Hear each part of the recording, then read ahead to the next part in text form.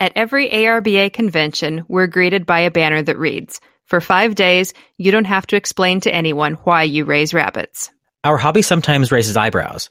You show what? But once you step inside, you'll discover a world full of passionate, interesting people, all working toward the ultimate goal, Best in Show.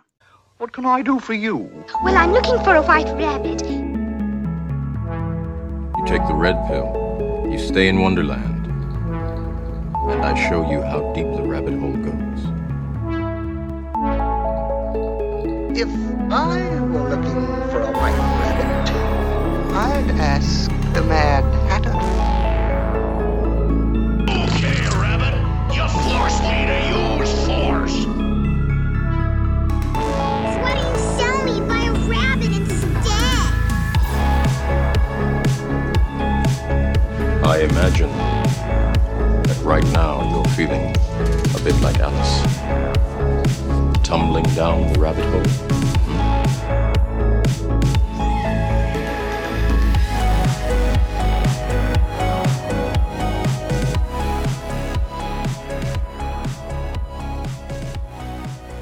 Hi, everyone, and welcome back to Best in Show, the podcast dedicated to the show Rabbit and, of course, KBs too. I'm joined each and every episode with the lovely and talented Bryony Smith from Kansas. Bryony, how are you doing? I'm doing well. It is spring here, and I am loving it. How about you? Same here. It's actually getting kind of hot, honestly. It's just rolled right into summer. We don't tend to have 4 seasons out here in California. It's either really cold or hot. And I think at the last podcast, we talked about snow, and now I'm talking about running around in a tank top. Well, theoretically, we have 4 seasons in Kansas. I have the clothes for 4 seasons, but we don't always get a spring. So I'm really enjoying that. Like the whole next week of mid-May is supposed to be in the mid-70s, and it can be up in the 90s at this time of year. So I'm liking it, and the rabbits are too. Beautiful. I was in your neck of the woods not too long ago. I judged the Minirex National Show and actually had dinner with your mom. She and I sat together at the banquet with some other friends, and it was really good to chat with her. And it was a beautiful weekend there in Hutchinson, Kansas, and the weather was perfect. It was just lovely. And having dinner with your mom was like the icing on the cake. Well, my mom is pretty awesome. I got several messages after that saying that it was nice to meet her and she needs to come to more shows. Her favorite hobby, which actually led into the rabbits, was, of course, knitting and spinning. So she's become very active with a local group, and that takes up a lot of her weekends. But she still has her Minirex and loves breeding and showing them and working on her project colors. I can't tell you how many people walked by her at dinner because we were kind of in a back table, and they're like, "Oh my God, Sharon, you're here!" You know, like, we were so excited to see her. Armando, for example, he sat with us, and he's like, "Oh my God, Sharon, you're sitting here too! Like, I haven't seen you in forever, and do you still have Minirex?" And she was, you know, she's touched a lot of people, and so many people were excited to see her. Yeah. And she and I, of course, geeked out on fiber. She wore a handmade shawl that she had worn, and oh my God, we went down the rabbit hole of mohair and natural fibers and spinning and dyeing, and the two of us together would be very dangerous. We'd have dye everywhere and fiber stuck to our clothes. Like, yeah, she and I need to have a fiber day. Oh, she loved it. Awesome. Well, I was in Ohio at the National Dutch Show that weekend. I would have loved to have been there. I actually was there the previous weekend. I got to judge the National Dwarf Auto Show and show in the National English Spot Show. The Lop National was also going on that weekend. Kansas really was a hotbed this spring, wasn't it? It really was. So it was fun. I think, they asked me to judge the Dwarf Auto National. I was like, why me? But it was really fun. You know, sometimes I think the most enjoyable shows are those breeds that you don't see big numbers at every show because you so rarely get an opportunity to get your hands on just the spectrum of the breed. That's a great point. At many shows, you get Minirex or Holland Lops. It's not really uncommon to see rabbits that people have bought from breeders across the country and different styles of animals and different people's projects. But some of these other breeds, where there aren't numbers, people, don't always travel a long distance to shows if there's not going to be a lot of competition. So it was really, really interesting and enjoyable just to get my hands on the range of rabbits. And there were some very good ones. I was very impressed. That's very cool. And that's a breed that's coming off of, just accepting their third variety, correct? That's correct. And I saw blacks, blues, and chocolates on the table. Excellent. I don't think I've seen a chocolate Dwarf Auto in forever. I think I've seen more blues just because of the COD and the development of the variety. But that's awesome that you saw all 3 of them there at the National this year as a judge. Yeah, actually, last November at a Kansas show, Tex and I were joking about that because we said, are there any even still out there? I haven't seen any in a long time. And then we had like 40 of them because there's been, there's been a resurgence of interest in Kansas. And sure enough, the first one I grabbed was a chocolate. No kidding. Yeah, Bob Burgundy told me that he had purchased a herd from another breeder who had a lot of chocolate. So he's starting to get a lot of them. So yeah, it's nice to see those out there. So cool. It's always interesting also to see breeds kind of, I don't want to say rebound, because I'm not saying the dwarf photos had a latent stage, but breeds do go in cycles, and if dwarf photos are maybe kind of coming back, and maybe that extra new variety has maybe inspired some interest and fired up some people to raise rabbits that breed again, or to get into them for the first time. That's pretty cool. It's another reason why new varieties are an important addition to what we do in the ARBA. Yeah, absolutely. Well, just people getting in and showing enthusiasm, that's a lot of times what kind of initiates some of these, local resurgences of a breed, because, people have someone to compete with, they have someone to buy and trade stock with, and then, others people see that this is a fun breed with competition, they jump into. So sometimes it only takes one person to really kickstart a breed. Absolutely. Yeah, we've seen that so many times across the country. And to have a national show, in an area, sometimes that, or a convention in an area, that tends to bring people out of the woodwork if they've not been showing a long time, or to inspire new people. Like, we started doing the West Coast Classic in Reno. I mean, Nevada, let's face it, is not really known as a rabbit state, right? But we started putting on a big show there every year, every spring. And I can't tell you how many people, are local Nevadans now that are showing rabbits because they were exposed to it because of that show. So, having shows and having national shows or breed shows in certain areas, does help to inspire people, just like having, a breed come to your town. So. Yeah, absolutely. A lot of people, I've heard them say, I got into this breed because a national was coming and I wanted to be part of that. Yes. So awesome. Before we get rolling, I do want to give a big shout out to Cannon Brown. He is our producer and he's with Barra Media. He's based in Tucson, Arizona, and he does a fabulous job. I mean, Cannon is, he has a podcast of his own, and it's called The Show, and it's dedicated to livestock. And he also produces, I think, 4 or 5 other podcasts dedicated to the livestock industry. And the rabbits are his very first exposure to small animals. And he has no experience with it, but he's done a fantastic job figuring out our language every week and going through and spending hours and hours editing what Brian and I talk about. So big shout out to Cannon there in Arizona with Barra Media. Thanks for all you do. And thanks for allowing us to share what we do with people around the world that love rabbits and KVs as much as we do. And one other last thing, if you guys are not tuned into the Rabbit Tree on Facebook, that's the Rabbit Tree. It's serving as our hub. So every week we post the latest episode and links to it through Apple Podcast and Spotify and also Audible. So if you're not already on Facebook with the Rabbit Tree, go ahead and find or search the Rabbit Tree, like and follow it so you don't miss another episode of Best in Show. So, Bryony, I think we're ready to roll into the segment called This Time In. And this week, I picked 1999. And oddly enough, it was a Satin newsletter that I bumped into that inspired me to talk about some things that was going on in the Satin world in 1999. But maybe before we do that, you want to give us some current events as to what was going on in the world in 1999? Sure. On January 3rd, the Mars Polar Lander was launched by NASA. For whatever reason, we've shown a great interest in space and the British royal family on this podcast, but that's okay. Well, you and I both have a thing for it too. So yeah. In February, Pluto moved along its orbit farther from the sun than Neptune. It had been near the Neptune since 1979. And as far as I'm concerned, Pluto is still a planet. So there. On February 12th, this had been a big story for the past year. U.S. President Bill Clinton was acquitted in impeachment proceedings in the United States Senate. So yes, during my lifetime, 2 presidents have been impeached. That makes 3 total in the U.S. And just a small civics lesson to clear up a misconception. Impeachment only means that some charges have been brought against a president. It's like charges being filed and, a person being taken to court in our legal system. It doesn't mean that they have been removed. So an impeachment is just basically a filing of those charges and a holding of the trial in the Senate. But the media sure runs with it on the opposite. I think that everyone believes that it's a complete oust just because the media blows it up so much. But yeah, you're right. It's really not. It's not a physical oust at that point. So no, it's not. It could be the precursor. Yeah. And Monica Lewinsky, all the jokes were about Bill Clinton and Monica Lewinsky. I actually remember I was a senior in high school, and I took US government that year. You did your senior year at my high school, and we watched the impeachment trial. It was in the afternoon, like right after lunch, and so we were pretty conversant in all that. I was gonna say, is that appropriate for high school? That was a lot. Well, I mean, I don't know. I mean, the inappropriate parts really didn't take up that much of the trial. It was like stuff about what is the like that. In March, Bertrand Piccard and Brian Jones became the first to circumnavigate the Earth in a hot air balloon. I cannot imagine. The Academy Awards, Shakespeare in Love won Best Picture.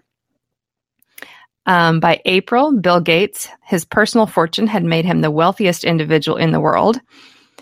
In 1999, May 3rd, the Oklahoma tornado outbreak hit kind of south and east of the Oklahoma City metropolitan area around Des Moines. That was a really devastating tornado.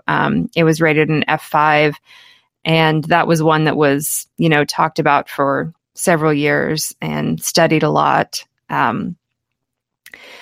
In June, Napster download. Do you remember Napster? Oh my gosh, yeah, it was the first place that we could download MP3s. Yeah, MP3s. Yeah, I think they were MP3s, but it was like it was like a file to file thing. Like you would upload a song and I would go download it, and it was totally not legal at all. Totally illegal. Yeah, none of us got busted for it because literally everybody was doing it in those days. Oh yeah, absolutely. In July, another sad event. The plane piloted by John F. Kennedy Jr. was crashed off Martha's Vineyard, killing him, his wife, Carolyn Bessette, and her sister, Lauren Bessette. Also in July, the Liberty Bell 7 was raised from the Atlantic Ocean. I like space. We've talked about this before. If you're in Hutchinson, and this is to anyone, if you go to any national shows in Hutchinson, one of the best space museums in the country, aside from the Kennedy Space Center, is in Hutchinson, Kansas. I love it. I am a grown-up, and I still ask to go there on my birthday. So you could see all sorts of cool things. They have the original Apollo 13 capsule there. It's so cool. I'm going to vouch for you on that because I was just, of course, in Hutchinson judging the National Minirec show, and on the way home, I flew out of Wichita.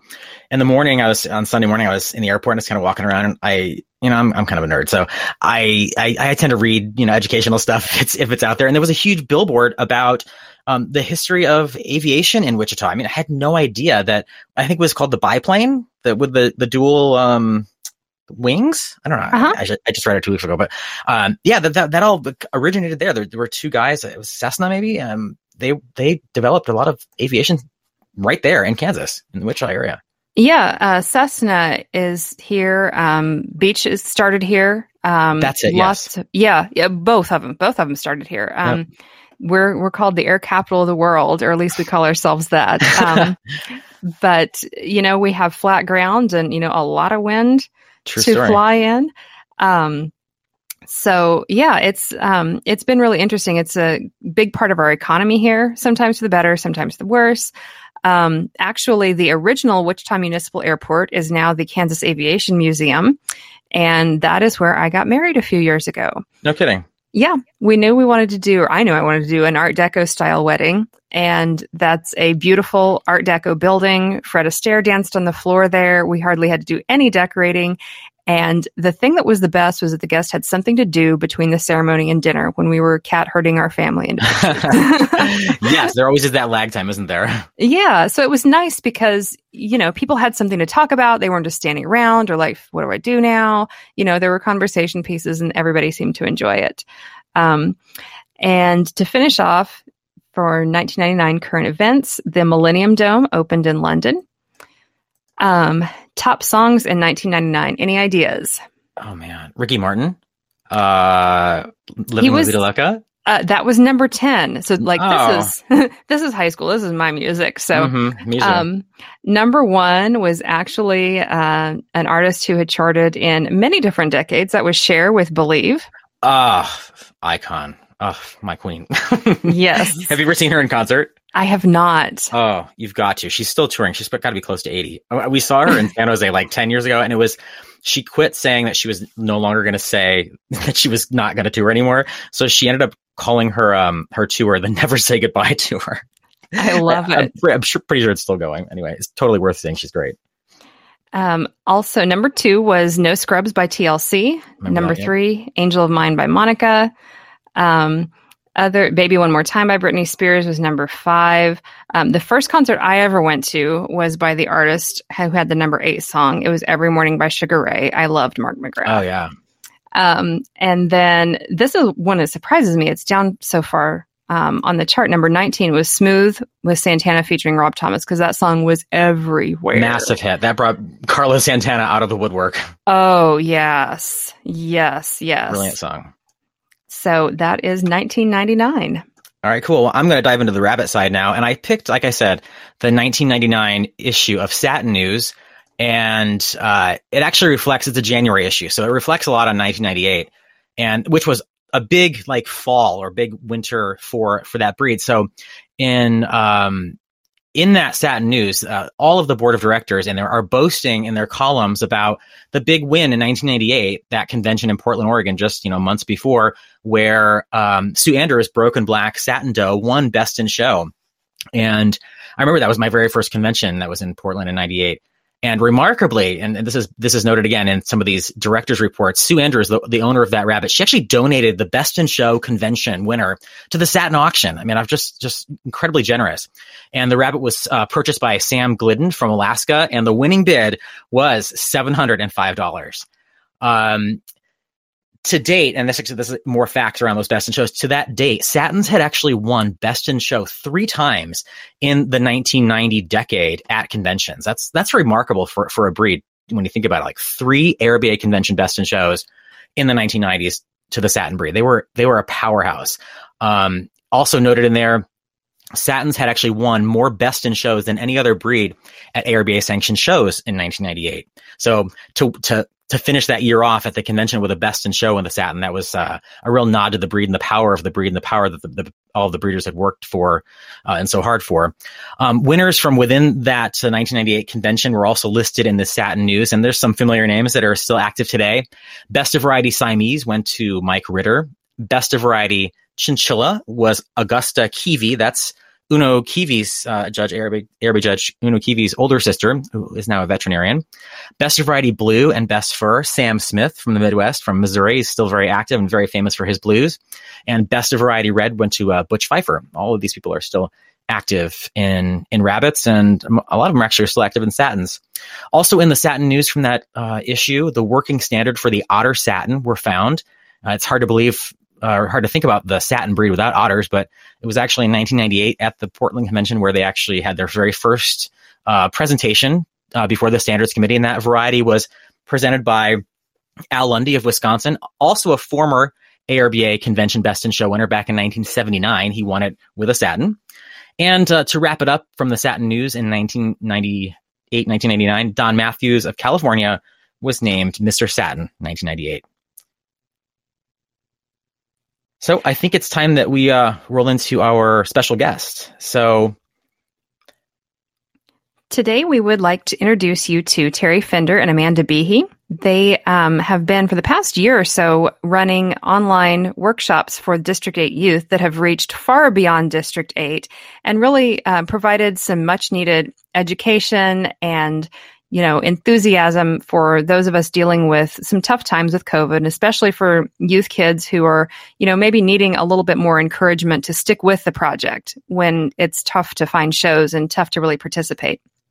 Terry serves as the current ARBA District 8 director. He's also served a past 3 terms as the District 8 director prior to this set of terms that he's currently serving. He is also the former chair of the Judges Continuing Education Committee, the former editor of the Judges News Release, a publication of that committee, and as I promised I would state, a very groovy judge.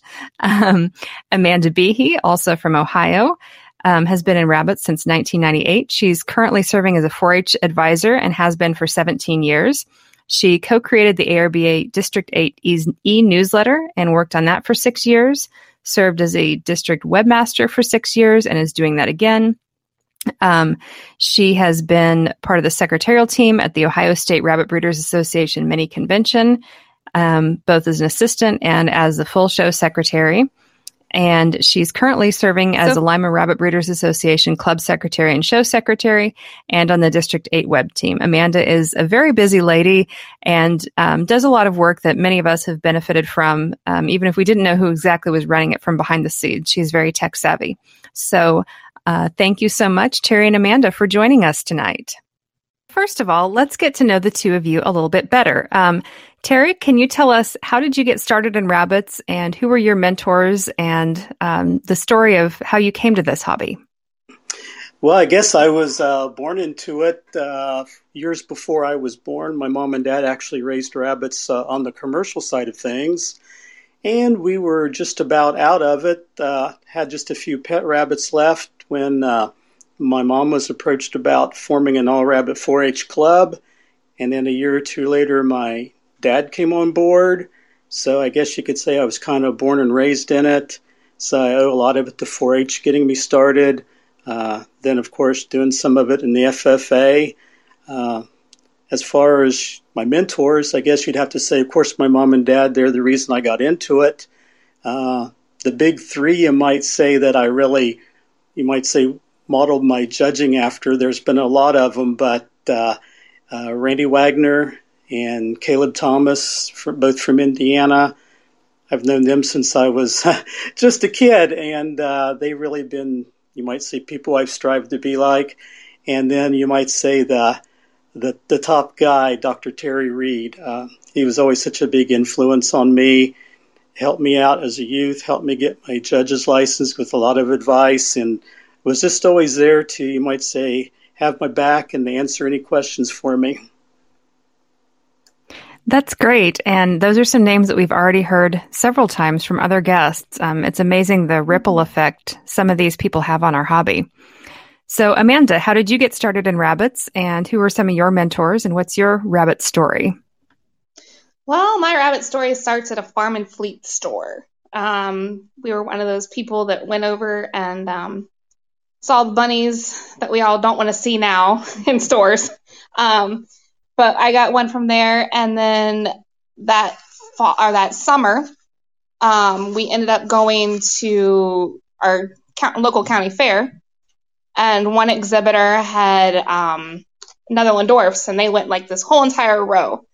And I stood around and waited until this young man came back and got a Netherland dwarf from him. And as far as the mentors go, I have a lady that I'm actually sitting in front of her house, or in her house right this moment. She's my blame for doing anything ARBA, because she dragged me to my very first ARBA show. And then later on, we ended up creating a 4-H club together. And so Pat Carroll, I guess, is what you can say for that. So it's not really a judge, it's more of an exhibitor. Well, like we've talked about before, mentors can be anybody with a passion for the hobby that helps other people to get started and, go down this rabbit road and improve themselves and learn and everything like that. Yeah. So whenever there's any problems, I can say her name and say that she was she's the reason that I got stressed or something like that. doing any type of rabbit show stuff. So, since a lot of this interview is going to focus on youth activities, Terry, can we start out by telling us what responsibilities district directors have in regards to youth members and youth contests? I guess one thing you could say, being a district director, we represent all of our members, the open and the youth. While the contests themselves may have either a state leader, provincial leader, or in the ARBA, of course, we have Tom Berger, the ARBA youth, you might say youth leader, youth chair. The director still gets involved. When the teams are formed for, you might say, competition, the state teams, provincial teams, of course, the district director is the one that the state will submit the teams to us. We're the ones that sign off on them, give them a thumbs up. And usually we end up assisting with some of the contests at convention. Some of the things that we also do, or at least I do here in D8, is we do have an educational budget, which traditionally has been used for judges' conferences. But for several years, I've been making some of the funds available to the official state or provincial team. We can't share, we don't have a huge budget, but we can offer enough to possibly buy an extra standards book, pay for some of the copying expenses that the states or provinces might have. So we're kind of a support, we kind of support, it's the state leaders, the provincial leaders that really are the ones that work with them direct, but quite often, we'll get, help with some of the training sessions if we're around. And just about every year at convention, I'm in there doing something at the convention contest itself, whether it be, interviewing some of the contestants or assisting with the judges contest. So you might say there's a big part that that probably the directors get pulled into that, folks may not realize.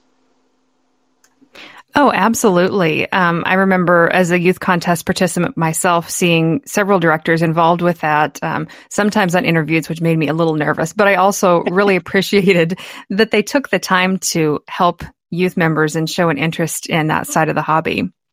I notice on your District 8 website that you have youth representatives for several states and then an overall District 8 youth representative. Can you tell us a little bit about how those are selected and what their duties are? Oh, sure. Yeah, we call that the District 8 Youth Advisory Council, and I put this together the first time I was in office and continued with it now. I always thought that, we're representing the youth, but sometimes you need to hear from the young people themselves. So that's why I put this council together. It consists of one member from each state or province. And of course, here in District 8, we have 4 states and 2 provinces. So we have 6 total members. And I usually try and rotate different ones in and out each year to give everyone, a little bit more opportunity to take part. But with the way things were last year, it wasn't a normal year. So unless our young people aged out, I kept the committee or the council the same this year. And we call it, they're there to advise me if there's something that comes up on the board that we're going to vote on that affects the youth. I might bounce that off of them because if it's affecting the youth, I think they ought to have some input. Plus, here in District 8, we have a policy on how our district teams are formed. And it's always been aimed primarily at those areas that don't have an official state or provincial team. And that's always been the concept, but it was never really in black and white. So to make things a little clearer, we put this policy together several years ago. It outlines, who takes priority because if there's a team involved or if there's no state team available. And when we put this together, we went to the youth council because, again, the kids were involved. And we also got advice from the adult leaders from each state and province. And that way you had all different aspects involved there. But getting back to our youth council, they're a good bunch of kids. We keep in touch, of course, now mostly by email. And every year I usually have the kids review our team policy. So that's something else they get to do. And when we have our workshops that we'll talk about in a little while, they're involved with helping promote the workshops. And they're some of the first ones to find out before, we make it public. That sounds like a great opportunity. I know that a lot of the benefit of the youth program in Rabbits is gaining some of these leadership skills that can be applied anywhere else in life. Yeah, I think it's a great opportunity for them. It looks good on their Rabbit or KV resume too. And one thing we didn't touch on was the actual District 8 youth rep. That's pretty much on, you might say, the ARBA or the board level. That's kind of the national aspect. But I still pull them into what we do on the youth council as well, just to get another voice in there and to, make sure they have some input on that. That sounds great. So my next question is for both of you. In a normal year, something we're hoping to get back to soon, what kind of educational or competitive youth activities are standard throughout District 8? And that's both like on the ARBA, 4-H, or any other level. Okay, well, in District 8, we actually don't have as in most districts, we don't actually have, like a showmanship contest or anything. It's most of that does fall on our state level, and some of that may vary by the state how they carry things out, but that goes mainly back to youth department in each state or province. And I know many of them will have, of course, showmanship. They'll have the royalty, judging, breed ID. Some may do skillathon or more of a quiz bowl type session. 4-H, I know at least here in Ohio, they do a lot of the similar things on the state level, and they recently started doing quiz bowl as well. And I think that's really good practice because, whether they win or lose, you might say on the state level, that still prepares them if they're going to be on the team going to convention. So, every little step gives them a little more experience and gives them a little more confidence, I think. That sounds great. Amanda, I know that you're pretty heavily involved with 4-H. Can you tell us a little bit about that? Around District 8, is that a project within a club, or are there specific rabbit clubs, or how is that structured? It's structured by your state.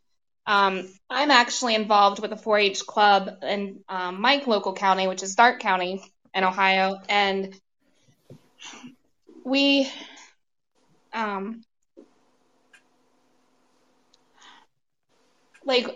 as far as education goes, like in my 4-H club, we do a lot of hands-on with our education. I'll do a lot of team working with them. But some of my kids go to state fair and some of them don't. Does Ohio have state contests at the state fair, and what are those?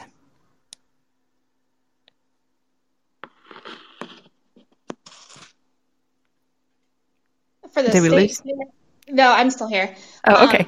I think for this, my kids are not particularly involved with the state fair, but I know that I believe they have breed ID and skillathon competitions there, and the quiz bowl that Terry mentioned. Okay, so a skillathon is like a quiz bowl? Skillathon is more where you're doing breed ID, and Ohio actually has a skillathon kit that some other counties use, and it has disease recognitions for things. It has body parts, and there's a husbandry thing. You see a picture, and if what's wrong with this picture, they'll have mounds of feces underneath, broken cages. So they have their own little skillathon kit that they use, and they have also genetics on there as well. Oh, interesting. So it's just kind of a multifaceted everything about rabbits then. Yes. So what is the role of either state association or 4-H leaders in organizing these activities, and what kind of volunteer opportunities are?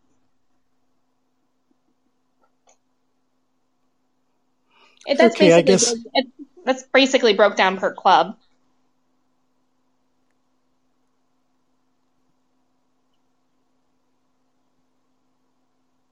Okay, Terry, did you have something to add to that? Yeah, I was going to say, the 4-H, a lot of it is club and county. For the ARBA side of things, most of our states or provinces have, you might say, like the Ohio State Rabbit Breeders, Michigan State Rabbit Breeders, and the like there, and they really control what goes on their state level for their youth contests. And then, of course, they put their teams together to go to convention. And then it comes back to like we said earlier, to the director to put their signature on. Okay. So since everything has changed in the past year and the pandemic resulted in cancellation of most shows, fairs, etc., what has both the official District 8 and, what have member states and provinces done to continue to educate youth breeders and keep them engaged and interested in the hobby? Well, one thing that we had started before everything went wild in the fall of 2019, we started doing these workshops live at a variety of the shows. We recorded as many as we could, and even did some, broadcasted some on Facebook as well. But of course, when the show stopped, that put a little problem in everything. And Amanda can talk about this a little bit from her end, but her 4-H club was doing these virtual events. So we put our heads together and thought, we can't do the live events. 4-H is doing some virtual events. So we took these workshops virtual. And while they may lack a little bit of the hands-on that we did at the live events, I think it really reaches a lot more people. District 8 is just so large that we can't get somebody from our web team to every live event when we had these, whereas now that we're virtual, everybody that's got access to the internet can go on, tune into our Facebook channel, or if they miss that later, go back to YouTube. And it's just amazing how many people are tuning in. It's just something that we started off for our District 8 youth, but everyone was welcome, of course. And now that we're virtual, it's just I just can't put it into words how excited I am by this. I mean, every time we have an event, we're able to see viewers from, of course, across the U.S., Canada. We regularly have some viewers from Indonesia. I've noticed some from Australia, Japan, and actually even Peru, and that one really caught me off guard there. And along these same lines, I think a lot of the 4-H clubs are doing this too. I know I've spoke at virtually to several 4-H groups, and I'm really impressed. I know sometimes Facebook and everything gets a bad rap, but I think this is one time that social media, does a positive thing. Oh, absolutely. So what are some of the topics that have been featured in these workshops? Well, we alternate back and forth rabbit and KV. The largest number, have been rabbit, but we've had several KV events. I know one time we did back-to-back, but we talk about, like in the rabbit side of things, posing and handling, of course. You really... last year when you did one for us, Bryony, you really knocked it out of the park. That was a grand slam you did for us. Just super job. We break it down into different breeds of rabbits. KVs, we've talked about grooming, preparing them for show. Amanda, you want to join in there and see what else you recall? I actually have a cheat sheet, and I've got the YouTube channel up that we have, which is ARBA D8 website. And it has all of the lists of workshops that we have done.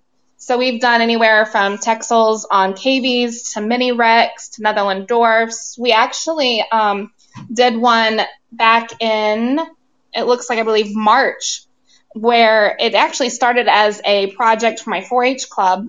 We have multiple speakers, and we had Roger Hassenflug. He actually did a presentation for us.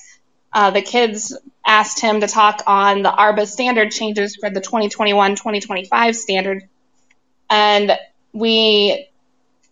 I listened it through the 4-H club side of it and brought it back to Terry, and he Roger did it for District 8, which was followed up by KVs. Mary Lou Eisel had done one for us as well on the standard changes. And then we've had Rhinelanders, Dwarf Hotos, Belgian Hares, Mini Satins, Silver Martins, Palominos. We've done KV husbandry and nutrition, preparing your KVs for show. We've done rabbits, preparing them for show. We've also gone along with English spots. And then, of course, Terry mentioned posing and handling. And then we've done silvers, Polish, and Angora breeds and wool evaluation, Himalayans, English lops, lilacs, lionheads, American sables. We did one, we had one that was done about the KVs and the colors and terminology, which was mind-blowing for a rabbit person to know about the varieties that they have in KVs. And other than that, that's basically what we've done so far. Well, that sounds like a pretty extensive list, and like you said, a good balance of rabbit and KV topics. Because we know that kids who participate in those contests, even if they only raise one species, are, tested on both. Exactly. Plus, for we judges too, us rabbit judges, we're not licensed for KVs, but, there are times when we do handle some at ARBA shows. So I don't think it hurts the rabbit people to, learn a little bit more. It's not going to hurt you to learn.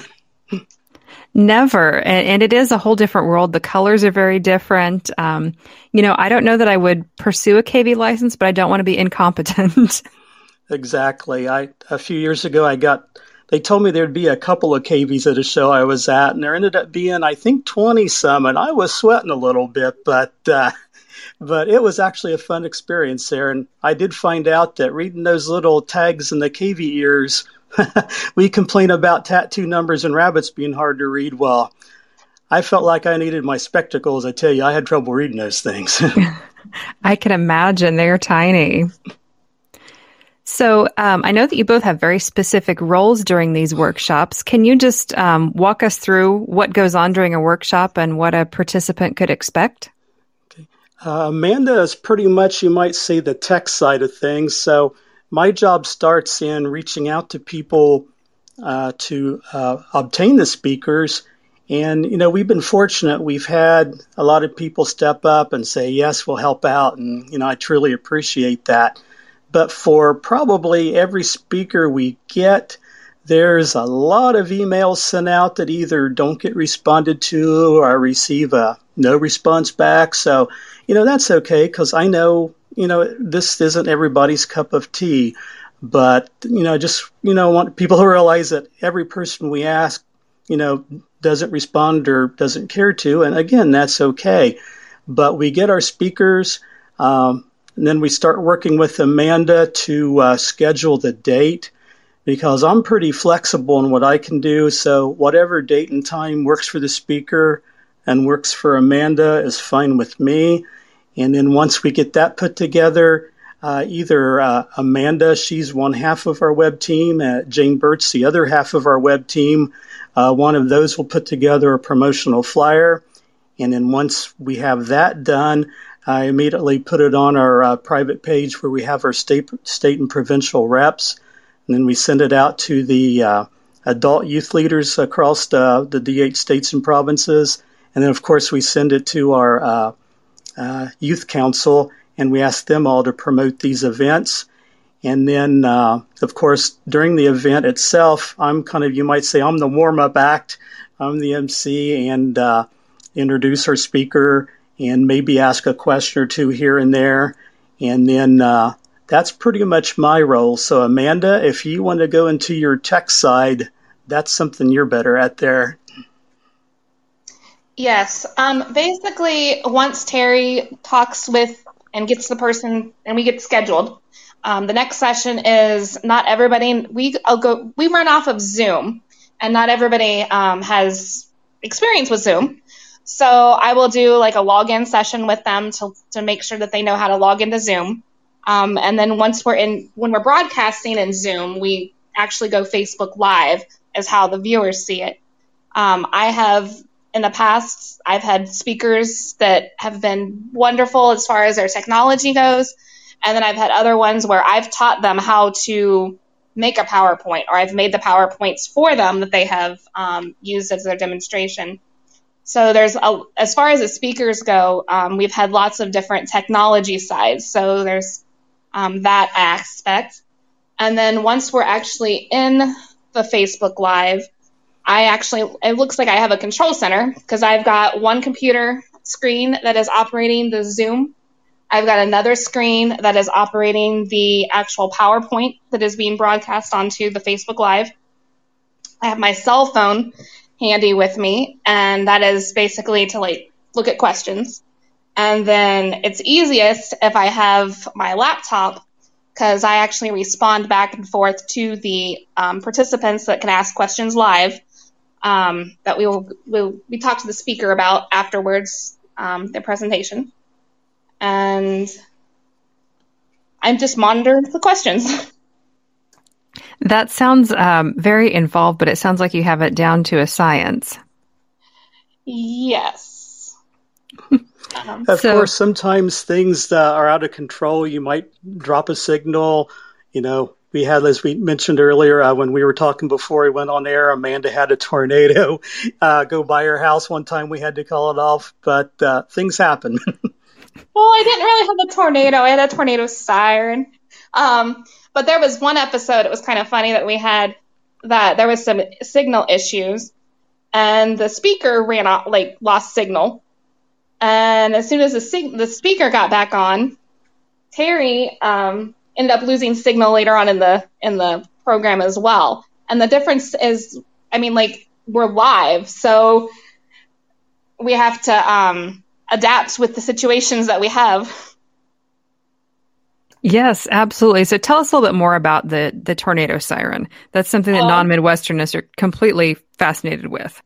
Oh, well, we were just before we were in a session, because we actually, before we do our sessions, we have the speaker come on and talk to us, just chit-chatting around kind of thing, about 20 minutes before. And I was looking outside the window and saw like the trees like blowing and all this kind of stuff. And I'm like, guys, it's kind of windy here. And the next thing you know, the tornado siren was going off. Well, they could hear it quite well. Terry and the speaker could, because this tornado siren is right across the street from my house. So I basically went downstairs to the basement, made a post on Facebook that says we were going to be delayed because I had a tornado siren going off in my house, or in my town.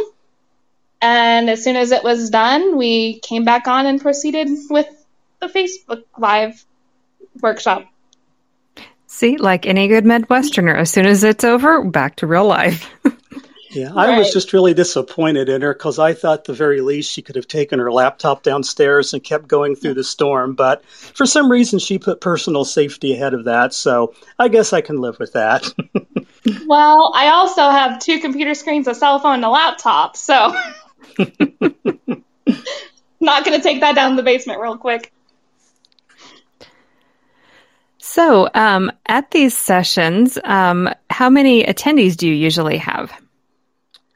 Well, that can vary. Sometimes during the session itself, you may not see the huge number, but throughout the presentation, it grows.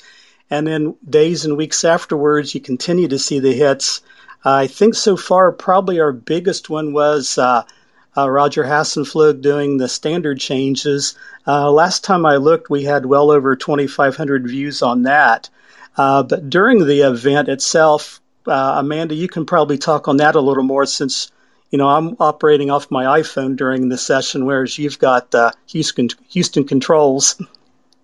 Yeah, as far as like the live part goes, it just depends on the session. We normally have like 30 to 40 people watching it live, but it's hard to actually know exactly how many people watch it because you have like your YouTube. We have our YouTube views. And then you've also got your Facebook Live or your Facebook replay views. So sometimes I think we've hit some of the videos. I believe have hit 1,000 views just on the Facebook. That's really impressive. I know, Terry, you gave us kind of a list of countries that they'd reached, and it sounds like they're reaching many, many states in the U.S. as well. That's impressive. Yeah, it's just incredible. We started doing this more on the local level, shows in District 8, and everyone was always invited, but the main thing was our District 8 youth. And then when we opened it up virtually, I'm like, yeah, this is great. We can reach more people. But,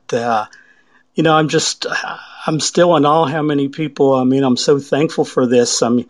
It's not unusual to see so many of our states involved, multiple, Canadian provinces. And then, we started seeing in Indonesia, we've got some very loyal viewers. And then we've seen some in Mexico starting up. I think we had Norway one time. But, it's just incredible. I think part of it, people might be bored without the shows and they want something to keep in contact with their hobby. And plus, it's just a, good learning experience. But I'm just, so in awe, and I want to, thank our speakers for giving of their time. And, of course, thank the people for joining in. That's the reason we're doing this for. Yeah, absolutely. So what are some of the more interesting things that both of you have heard or learned during this process? Well, there's a variety of things on KVs. I know I'm not a KV judge, but since I represent both sides of our hobby in our district, I try and, at least be capable on them there. So it's just different little things you pick up there. How to sex a KV, that's, makes me a little nervous, but helping, watching that's been a big help to me. And just different things in the breeds that you pick up, even though, you may have been judged a long time, you're hearing from a judge that actually, in most cases, raises that breed. And sometimes it makes you think, wow, I didn't really realize that. So, you're never done learning. Indeed, you're not. Amanda, are there any kind of surprising things that you've learned or heard during these workshops? I'm going to be honest. Because of my technical side of it, I don't actually get to watch them as they're happening, because I'm going in between both all of my screens on my computers. But a lot of it basically runs back to the KV side, just because I don't have experience with KVs. And when we had the colors and terminology session, that was the one that was really eye-opening to me. Yeah, absolutely. So I know, Terry, you mentioned earlier that the youth representatives are involved in promoting this, but how exactly do these workshops get publicized? Well, a number of ways. Of course, we get the flyer, and we, I send it out to our state reps, our youth reps, our adult youth leaders. Then if I share that, depending, I try and do as regarding how long we have to go. Normally we have at least a week, sometimes 2 weeks before the event. So sometimes we'll go out and share them on a variety of state club Facebook pages. And then I ask, of course, the youth leaders and everybody to share them to their pages. So sometimes they may get shared 2 or 3 or 4 times, from one person to the next. And our Facebook page, our website, we try and use that to advertise the events. And actually, I think some of it's word of mouth, too. Word gets out what's going on, and that always helps, too. Oh, absolutely. That's some of the best advertisement in the hobby. Yeah. And when seems like shows are starting to take place a little bit more. In the past, we'd even take some of these flyers to the shows as well, because not everybody may be on Facebook to see them, or somebody just might not be on at the right time or notice it. So at the shows we're going to, I try and take flyers too. And now that, they're starting to take place a little bit more, we hope to be doing that as well. Absolutely. So what advice would you have if there are other groups or maybe 4-H clubs that wanted to deliver some of their content virtually? Well, I guess one of the things is make sure you've got somebody very tech savvy, like Amanda is here. Be open to doing a variety of topics, and just don't concentrate on rabbits or just on KVs. Try and do both of them to cover, because a lot of the kids may do both, so that's a good thing. And also, one thing we've tried to do, which I know maybe for 4-H it might be a little hard to do, but if possible, maybe bring in speakers from across the country, because, just like sometimes some of the young people might listen to somebody they don't see every day, as opposed to me that they might see more often. So we try and get speakers we've even went to Hawaii. We've had Canadian speakers, just from different areas. Plus, not only is it a different face, but sometimes just a little different point of view, and that kind of brings in a little excitement. And of course, I'd tell these people to promote. Absolutely. So, Amanda, what kind of tech skills are necessary to pull this off? I learned how to do Zoom back in March of last year. And I actually had our guest speakers were I went and took, and we had speakers from Oregon, West Virginia, North Carolina, Ohio. I'm sitting here trying to think where everybody was from that did them. But you just have to, I don't know, it just comes second nature to me. So I'm not really sure what technology to really use besides Zoom and I have the advanced one so that I can broadcast live and record. So it's basically just, I don't know, like just techie stuff. I mean, it's hard to describe because like in our generation, we're used to technical and changing. So. And yeah, Brian, I think. I guess I'm trying to figure out how to say it because it comes second nature. Yeah, I think people our age are maybe a little more comfortable with just getting into one of these applications and playing with it. Right. Than maybe somebody would be that is not a quote unquote digital native. Right. Because we've had some speakers that have not been in the digital section, so they were scared, or they weren't unnecessarily scared, but they were apprehensive to speak for us. So they gave me their material and I put it into a PowerPoint and they learned how to do Zoom. So, I mean, basically we've had a lot of the speakers have either had experience with it or they were brand new to the whole technology side of it. Well, it sounds like you're pretty well practiced in helping them overcome some of those nerves about technology. Right. So how do you think that virtual education, how will it continue to advance the hobby? Well, personally, I think it'll continue and maybe even take a bigger role. I mean, we've always used technology somewhat since I've been in office, but now we were basically forced to. And in one way, that's been good. Going back to these workshops, yes, we did have several people watching before on our YouTube channel. But now that it's kind of went, you might say, worldwide, it's just opening up so many more eyes and getting so many more views.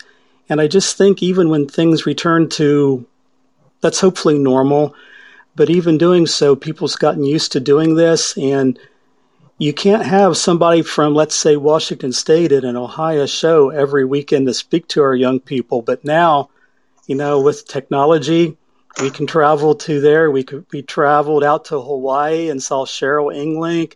And that's just not something that's open to local shows every weekend. So I think we're going to keep on doing that. I mean, it just brings so many positive opportunities. I mean, most of our people in District 8, they wouldn't see Cheryl Inglink on a regular basis, or a lot of them wouldn't see, Bryony, we used you, and, we don't see you every day here in Ohio, or Roger Hassenflug, just to name a few. But here, might say, flip a switch, and they're checking out to see what you have to say. So, I say keep it up.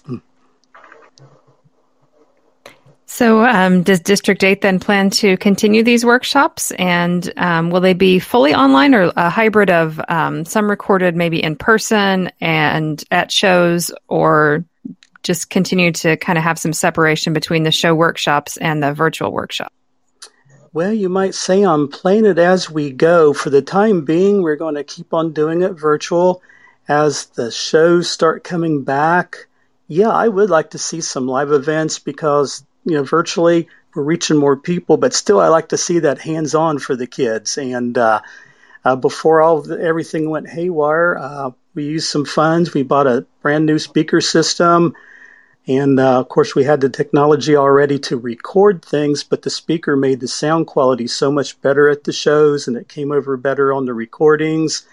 So we do have the equipment to take it back live.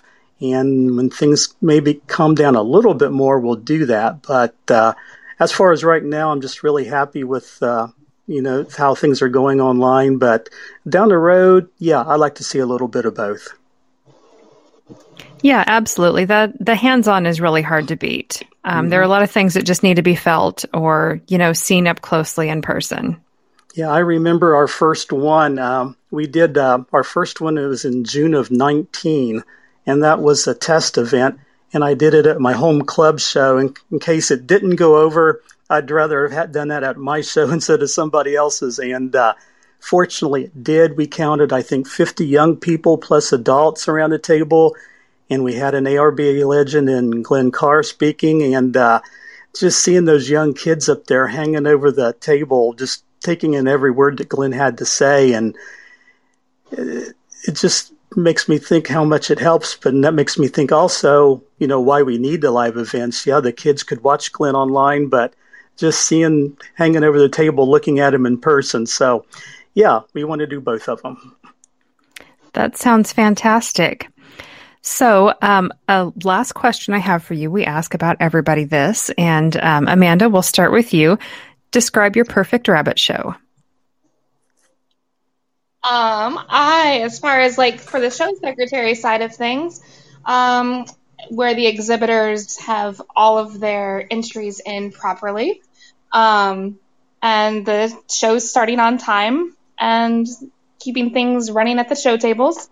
As far as your show superintendent side, so basically organization is the big thing that is the perfect rabbit show in my eyes. Okay. And Terry, can you tell us about your perfect rabbit show? Okay. I think I'll take it from the judge's point of view. Table that has plenty of length to do running breeds, plenty of holes to hold your largest class, perfect lighting, perfect ventilation. The show staff brings all the paperwork timely, and all the exhibitors show up in a good mood on time. I guess that would be mine. And also, they remember to bring me a Dr. Pepper between classes. It's the little things. Exactly. So before we end our time here, tell us how we can find these workshops online. Okay, I'll do one and I'll split it with Amanda.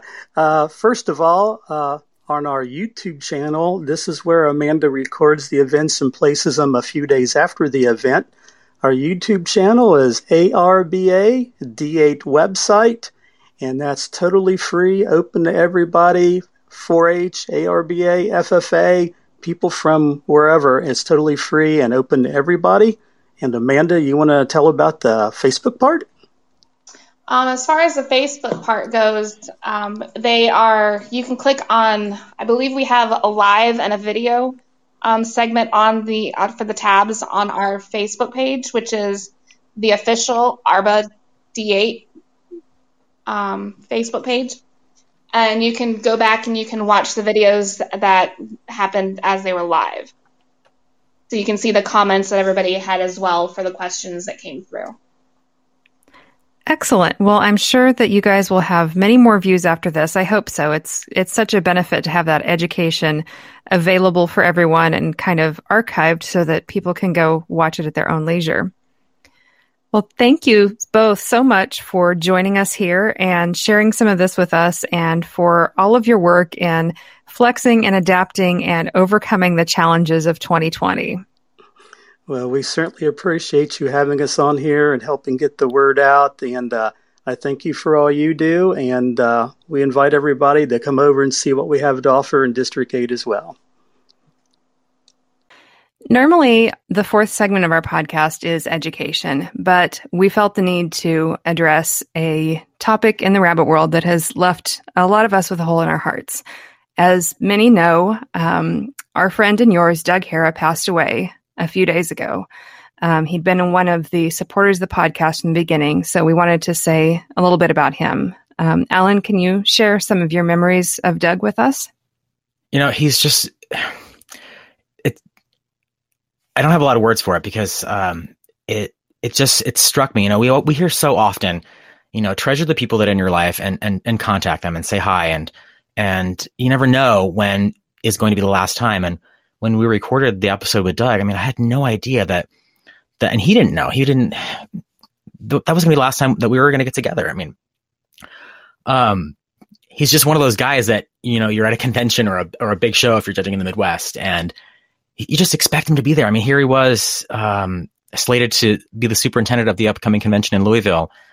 He was president of the Florida White Club. He was an active participant for decades and a lovely human being at the same time. He was the guy that you could not pass by at a convention without getting the biggest, warmest hug from. And I know that this resonates, with you, Brian, as well. And a lot of us, yes, we are at a certain age range. I'm not going to mention our age, but, we still are considered kind of like the young guns. And he was part of the old guard. And I have never met anyone that was so open and accepting and, never really, happy with accepting status quo. Like if you're a young person, you've got a new idea, and like us doing this crazy podcast, he would be the first one there to stand up and cheer from wherever he was in the room and clap his hands genuinely and probably have tears in his eyes at the same time. So, it's an incredible loss for our industry and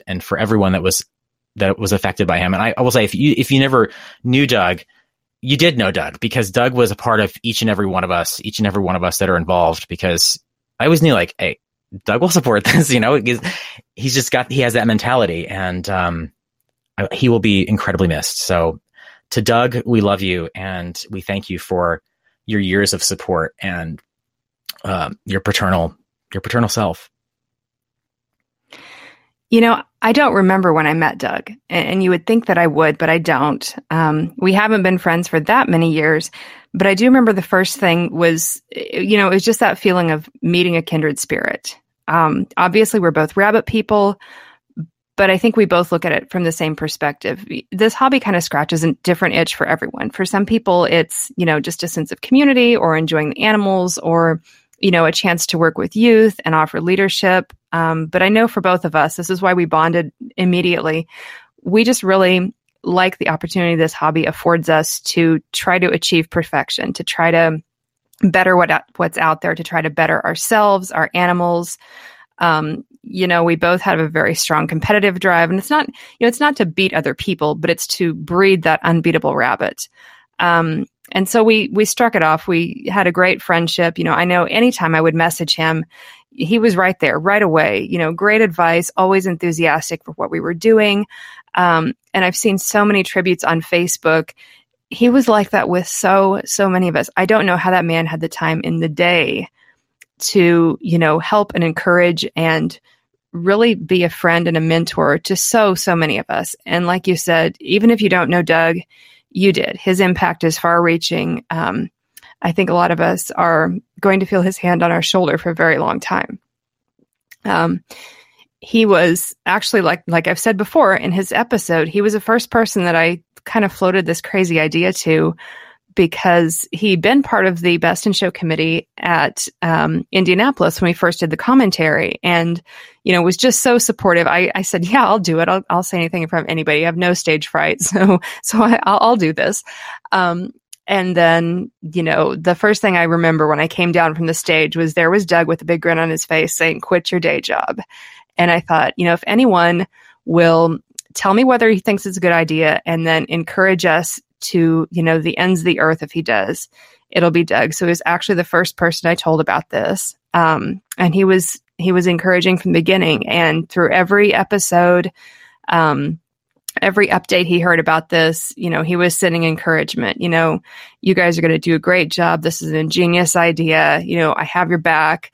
If you want a booth, we'll get you a great spot at convention. And that's who he was. And, this hobby is better for him being a part of it. I think, we've heard through this podcast a lot of names mentioned over and over and over as someone who was a mentor, someone who inspired generations. Orrin Reynolds, Fibber McGehee, Doc Reed, and Doug Hare is going to be on that list. He's going to be with us for a very long time. Yes, he will. And this spring has been kind of devastating to our hobby, because we've not only lost Doug, but we've also lost some other very familiar, very meaningful faces in the ARBA. And it's been a tough year. We know, tough year and a half. And it really hits home when you lose people that are so close to you and what we do and truly affect us, as you said. Do you want to mention some of those names that we've also lost? Yeah, just a couple days before, ARBA Judge Kevin Rudolph from Washington passed away. If you didn't know Kevin, his heart was larger than life. He was such a kind guy. And even when some health problems kind of affected his ability to participate, he always found a way to participate in this hobby, to give back and to encourage people. And I just really admired that. He was. I have a Kevin story too. West Coast Classic sometimes is bigger than we think than we initially bite. And there were times where we were like, okay, we need judges bad. And Kevin and Scott, they drove down and Kevin judged for us. He was in a wheelchair, but man, biggest grin on his face, happiest guy in the room to sit there and judge rabbits like he loved to do so much and be around the people that he adored. So a truly wonderful man, as you've said. Yeah, absolutely. Also recently, Judge Robert Caldwell from Oklahoma passed away. He didn't, I don't think, travel a whole lot out of the Midwest, but he was a familiar face at our show and just another guy who would give you the shirt off of his back, was always smiling, was always encouraging. I last saw him at a show here in Oklahoma just a few weeks ago in March, and he won Double Best in Show with his Chestnut Netherland Dwarf. He hadn't been out of a show a couple of years. That was a wonderful day. And Brent Rice from Iowa also recently passed away, another Midwestern guy who was a stalwart mentor to many. I worked with him for both my registrar's and my judge's license. I'll never forget his blunt advice. Brent told it like it was, and people loved him for it. He told me, if you can't be a good judge, at least be a bad, fast judge. I can totally hear him saying that. Yeah, Brent told it like it was. And all of these guys will be sorely missed, and we do want to extend our sympathies to their family as well. We knew them as friends, as part of the rabbit world, but to their families, they were fathers, brothers, grandfathers, husbands, and we sincerely appreciate the time that you gave up with them to allow them to be part of our world. The rabbit world is richer for their presence. Normally, we end these episodes with a quote. Tonight, we're going to end with a poem that I feel is fitting to honor Doug and our other friends that we will be missing for a while. It's called Death is Nothing at All by Henry Scott Holland. It was actually not written as a poem. It was part of a sermon that Henry preached while Edward VIII or Edward VII of England was lying in state in Westminster Abbey. Death is nothing at all. It does not count. I have only slipped away into the next room. Nothing has happened. Everything remains exactly as it was. I am I, and you are you, and the old life that we lived so fondly together is untouched, unchanged. Whatever we were to each other, that we are still. Call me by the old familiar name. Speak of me in the easy way which you always used. Put no difference into your tone. Wear no forced air of solemnity or sorrow. Laugh as we always laughed at the little jokes that we enjoyed together. Play. Smile. Think of me. Pray for me. Let my name be ever the household word that it always was. Let it be spoken without an effort, without the ghost of a shadow upon it. Life means all that it ever meant. It is the same as it ever was. There is absolute and unbroken continuity. What is this death but a negligible accident? Why should I be out of mind because I am out of sight? I am but waiting for you, for an interval, somewhere very near, just round the corner. All is well. Nothing is hurt, nothing is lost. One brief moment and all will be as it was before. How we shall laugh at the trouble of parting when we meet again.